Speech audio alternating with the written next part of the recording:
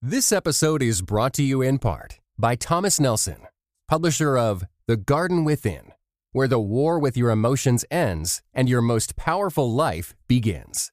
Written and narrated by New York Times best-selling author Dr. Anita Phillips. Available now everywhere. Welcome to today's mini-episode on The Discoverer Child. My name is Daniel Lim. And I'm Christina M.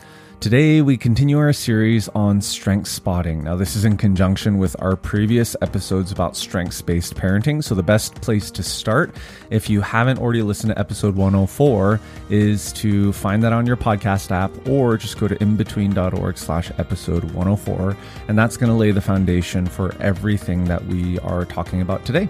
On our previous mini episodes, we've described the achieving child, the caring child, the competing child, the confident child, and the dependable child themes.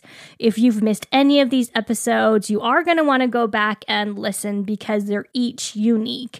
But don't worry, you don't have to try to search for all of them. You can just head to inbetween.org/mini19 to grab the links to hear the characteristics of the different themes that you may have missed. Yeah, another link that you're going to find there is a link to an assessment from Gallup called the Strengths Explorer Assessment. If your child is between the ages of 10 and 15, then that assessment is going to help you identify and help your child identify which of the 3 out of the 10 themes that they have, including this one. Now, if your child is over 15, they're 16 and up, or they're an adult, then they can do the Strengths Finder assessment, which we'll have a link for as well. And then you'll be able to discover which of the 5 out of the 34 themes that you have. So what we're doing today is essentially giving you a perspective as to, okay, so if your child is under the age of 10, rather than giving them the assessment, you're able to think through this and be like, oh, actually, yeah, I spot this theme in my child. Or even if they're older than that, you're able to glean and spot and understand. So really, we're giving you these kind of 10 personas or these 10 themes that your child may exhibit so that you know how to better parent them according to their strengths. So today, let's discuss the Discoverer theme. So if your child has this, they're likely going to be a thinker and a learner, right? They're going to be excited about exploring ideas and making connections.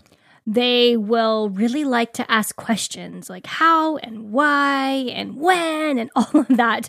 And perhaps you can see this already in your toddler because it's why after why after why. Because I said so. Yeah.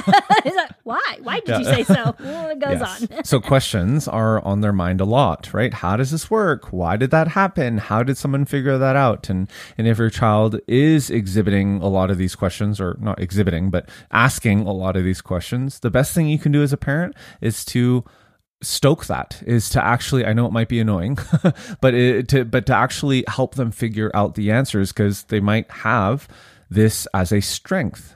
And I will say we do have a few children who exhibit this theme, and as toddlers it really was, especially when you have other little kids around that you're trying to take care of, it can get a little bit annoying to answer the why. We do want to encourage you that at one point they will stop asking the why to you and they'll just ask, hey, how can I find out more information about this? And then you can get them books, you can lead them to the internet, all of these different things. So I know it can be really frustrating now, but trust us, it will not stay this frustrating forever. Yeah, and that's been neat to see with our eldest, especially, and see the ways that she is really, things are lighting up even more so, and how she's figuring out as a discoverer what those are, and how things work. Exactly, as she tends to collect and connect information and ideas all around her. Yeah, so if after we went through that list, you're like, oh, yeah, actually, my child does have that, then here are a few other emerging signs that they do actually have this. For example, children with this discoverer theme often become excited when they figure something out, right? So it's not just the question, but when they figure it out, when they solve it, or when they identify a pattern or whatnot, they're going to be really excited because they're naturally curious and they just want to know more. Yeah, exactly, Daniel. They just really have a thirst for knowledge that seems to not be able to be quenched. Like a question is answered and then they want to go on. They will take time to study, whether it's a sport, an insect, a book, water in the fountain or sink or bathtub, another child's hair. You don't know what they're going to be interested in. Yes, that's true. But it is really unique and special to watch your child discover. Yeah, and oftentimes as they're discovering, they might actually tune out the rest of the world. So if you find that your child is like uber focused when doing something and very easily distracted when doing something else, then perhaps that's an indication that they have this discover a theme, especially when what they're doing is figuring out the answer to something or how something works, right? Because they get a thrill out of making connections and learning, and that really is a sign of a talent.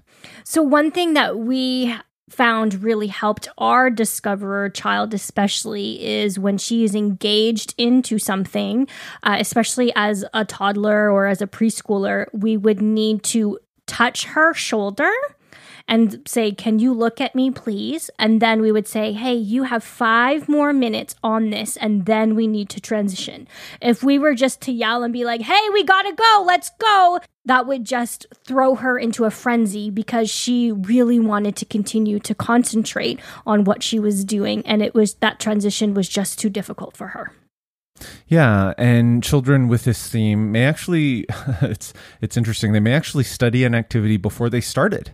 So that means they can be incredibly deliberative and may perhaps, because of this, get labeled as slow when they're actually just processing different ways to complete the task. Honestly, Daniel, I wish I had known about this strengths-based parenting when our eldest was in preschool, because we all thought, including her teacher, that she was extremely shy and didn't want to try new things. She just liked to stay in her little bubble and not go out of it. And her preschool teacher continued to try to force her to do things. Not force, but, really wanted to expand her mind and her environment. Well, as our child's personality developed more and more, we realized that because of this strength, that she was really observing the 5 W's and the how of everything before she jumped in. Yeah, so if your head's been nodding through this episode and you're like, yeah, I'm pretty sure my child is a discoverer, then here are a few things that you can do this week. Help your child find new and interesting ways to do things and encourage them in that. Exactly. They may want to put their own twist on an activity because they've done it before and they're bored and they already know how it works, so they want to try it a different way. We as parents can honor that and really allow them. We have our own expectations. We need to let that go. That is how they build their personal connections for themselves and how they see connections in their own environment as well. Yeah, I mean, we see it 3 different ways with our children as relates to Lego. Oh my goodness, yes. One is incredible at following instructions step by step. Another one doesn't want to have anything to do with instructions because they just want to figure it out on their own and build it according to the way they think it should be. And the other one just likes destroying things. So yeah.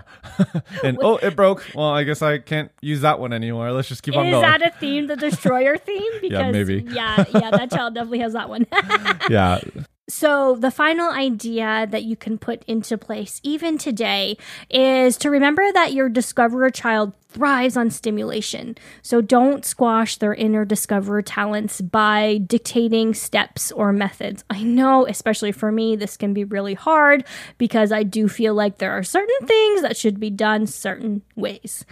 So, if you are like me, take a deep breath.